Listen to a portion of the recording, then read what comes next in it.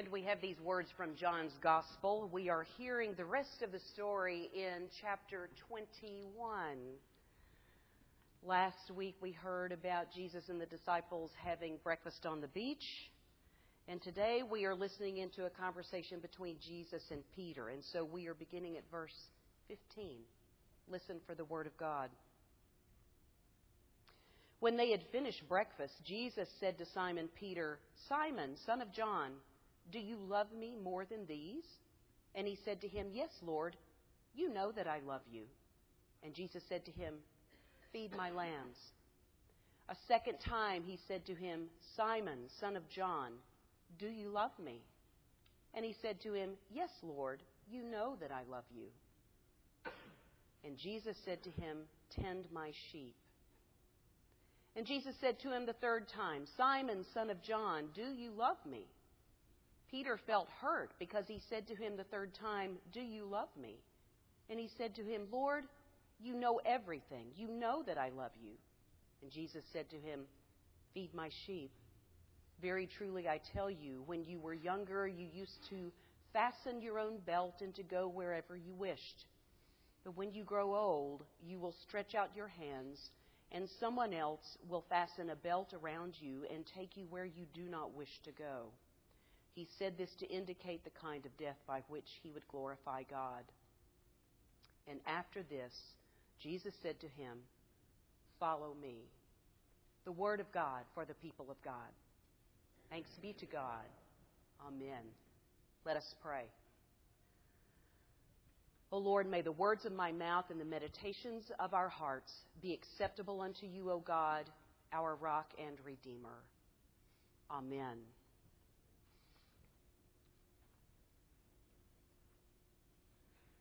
A few years ago, I read a book that was an autobiography of a young Marine lieutenant who commanded a platoon in Ramadi back in 2005 during the Iraq War. And it was a striking, really good read. And it's called Joker Ones by a man named Donovan Campbell.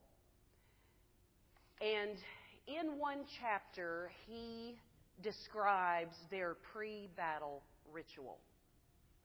And he has this to say about it.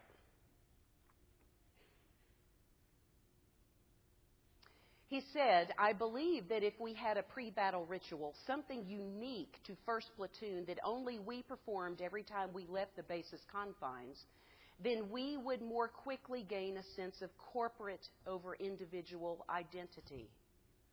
Ideally, I wanted each of my Marines to think of himself first as a member of Joker One, and only thereafter as an individual with needs and desires different from that of the team as a whole. For I believe that selfishness was the best way to destroy a unit and to get Marines killed in combat. In my mind, the best way to purge this destructive quality from my men was to replace a focus on the self and its concomitant concern with individual happiness with a focus on the group and an overriding concern with the service and welfare of others. A pre-battle ritual may seem a strange way to try to effect such a profound transformation, but I had already learned the hard way that sometimes the smallest things have an unexpectedly large impact.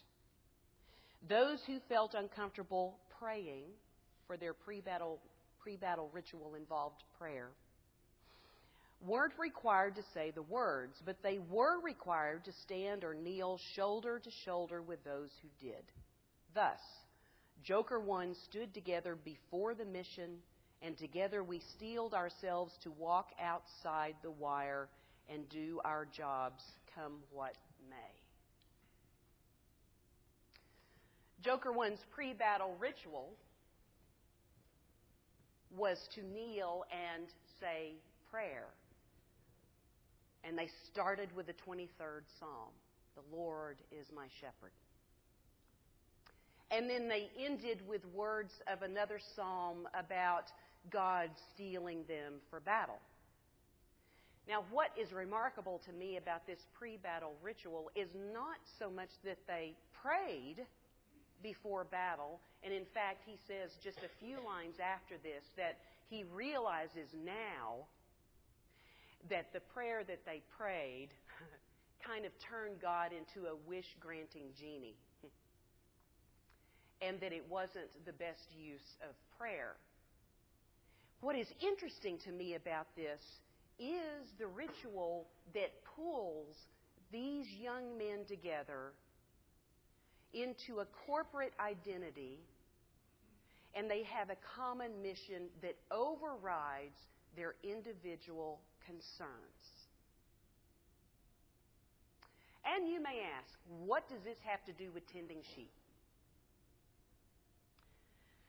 Well, let's consider what we have been talking about, and let me see if I can pull us that direction. To be a people defined by resurrection life, to be a people defined by the resurrection of Jesus of Nazareth, we need to remember that we are Easter people, even though the world feels like a Lenten world much of the time. We also need to remember that we are a wounded people, and that our wounds are transformed into connections with each other, into connections into each other's lives because of the power of Christ's resurrection. We are also a people marked by the resurrection because we are called to offer the hospitality and the grace that Jesus has offered us. And so this conversation that follows breakfast on the beach, okay, in which Jesus has fixed breakfast, he's invited the disciples into the meal, he is modeling for them what he wants them to do. He is modeling for them and calling them into the same kind of work he does. They are being called into a common life with a common mission. And the ritual is what happens around the table. The ritual is the meal that they share together that binds them together as a people marked by Christ's resurrection. Now, there's some interesting things about the exchange we just heard. Jesus asked Peter 3 times, "Do you love me?" And Peter responds each time, "Yes, Lord, you know that I love you." And then by the 3rd time, Peter's feelings are hurt, okay? Because he thinks maybe Jesus hadn't heard him the first time. But remember back in the courtyard after Jesus was arrested, Peter denies Jesus 3 times.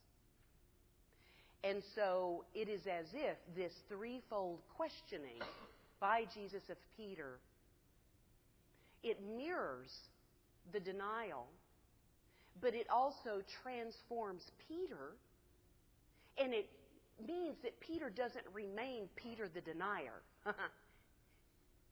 Because of the power of the resurrected Christ, he becomes a leader in a community which takes on the mission that Jesus gives them,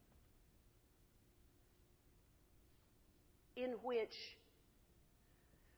they are able to carry on the work that Jesus has done, tending the sheep, feeding the lambs, because Jesus isn't going to be on the scene much longer.